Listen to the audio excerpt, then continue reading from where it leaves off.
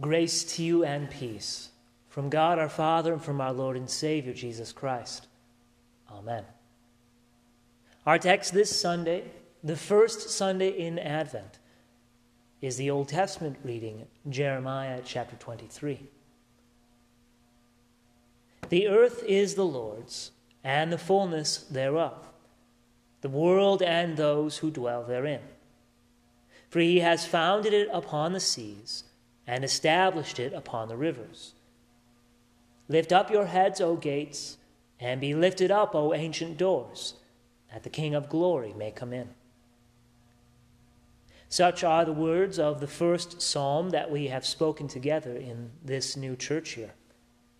With these words, we confess the Christian faith that God is the one who created and who continues to preserve all things. Because he is the maker of all things, both visible and invisible, all things belong to him. The sun, the moon and stars, the land, the seas, the rivers, ourselves. Yet our God is not aloof or far away from us, but one who in every respect became as we are. He entered into his own creation to redeem it from its slavery to death and corruption, and to be its true king. This psalm, Psalm 24, also confesses the incarnation with these words, "Be lifted up, O ancient doors, that the King of glory may come in." This is our focus as we enter again into a new church year. Again, our Lord comes to dwell among us with his holy word and sacrament. Through these things, he gives us clean hands and pure hearts, so that we may ascend his holy hill by grace. Especially this week do we praise him as our true King. Unlike all the kings of the earth, Jesus alone rules with true justice and righteousness. He makes us dwell in peace and safety, both here and in the life to come. Behold, the days are coming, declares the Lord, when I will raise up for David a righteous branch, and he shall reign as king and deal wisely, and shall execute justice and righteousness in the land. As we heard, these words were delivered from God through the prophet Jeremiah. If we think that the state of the world we live in now is bad, we should take a step back about 2,600 years or so. Jeremiah prophesied during the end of the divided kingdom. For some time by his ministry, God's people were divided into the kingdom of Israel in the north and Judah in the south, where Jerusalem was. The northern kingdom was much more worldly than the southern one and had long since fallen to the bloodthirsty Assyrians. But by the time Jeremiah spoke these words before King Zedekiah, Babylon was on the rise. It had conquered Assyria and Egypt, and Judah seemed next. The king at the time, Zedekiah, who should have sought the Lord's help, instead looked for it anywhere else he could. Zedekiah was just another unfaithful king in a long line of them. There were some good ones, if you remember, Josiah, for example. But overall, what started as a trickle with David turned into a downpour of unrighteousness. In the Bible, kings were meant to be as shepherds to their people. They were to look after them as a shepherd does his sheep, including in the spiritual sense. But the kings of Judah did not do this. Instead, they were selfish and arrogant. They worshipped idols, and they sacrificed their children to idols. They were adulterers and liars, and as the king, so also the people. The one people called by God to be holy was far from it. They were idolaters as well, gossips, cheats, murderers. And because of all this, there was no peace, there was no security. And King Zedekiah did very little, if any, to help. When you look at it this way, it seems that Jeremiah's time was not that different than our own. Then, as now, nations rise and they fall, they fight and they bicker. Our leaders, or rather those who seem to be, turn anywhere but to the Lord. Especially in political seasons like this, the wheels of our country and of the world seem to be falling off. In this way, we are not so different from the people of Judah during Jeremiah's ministry. For them and for us, safety is a moving target. Peace is a thinly veiled contempt. And we tire of the world's tumult and distress. But in some ways, this is what we deserve. We deserve this chastisement of the Lord because our hearts also are the same as the people in Jeremiah's time.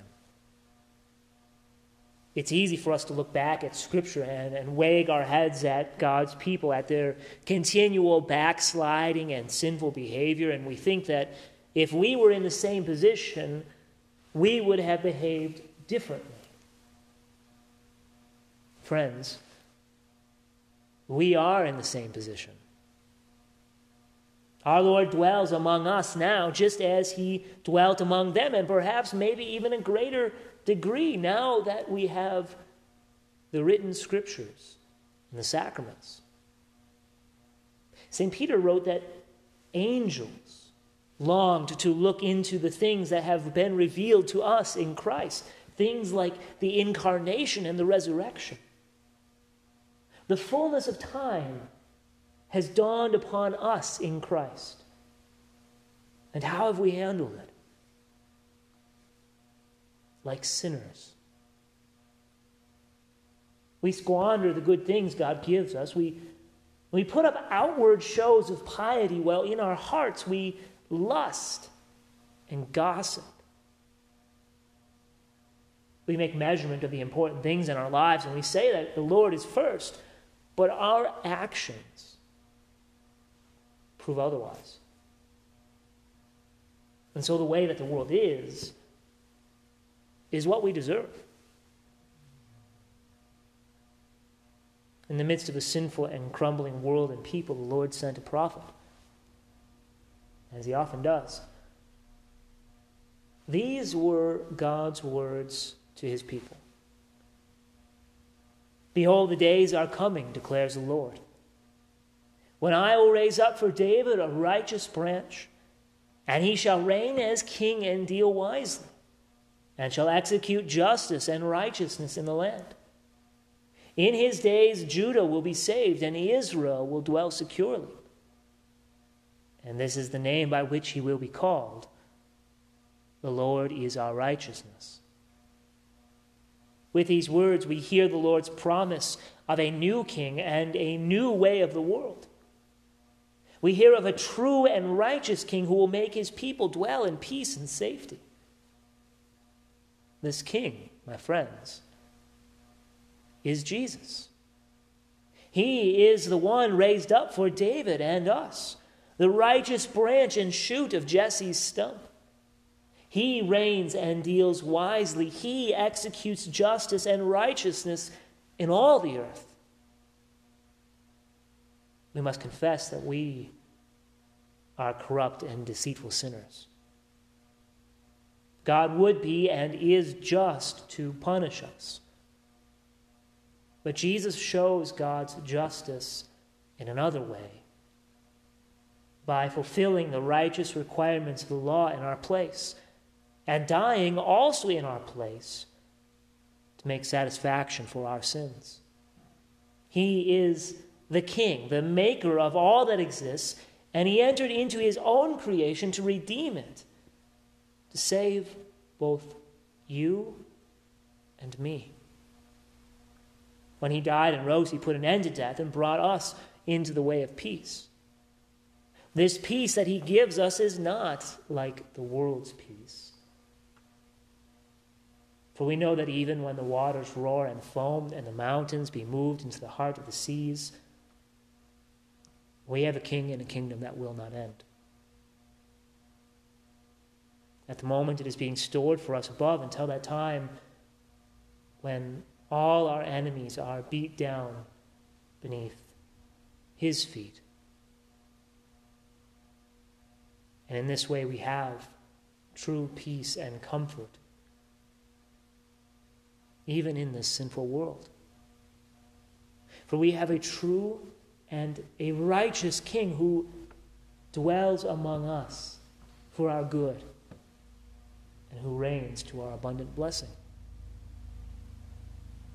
Today, he is with us, and he will remain with us throughout this new church year and all time. He is our righteousness and our peace, even Jesus Christ our Lord. In his name, amen. Now the peace of God, which passes all understanding, keep your hearts and minds through faith in Christ Jesus.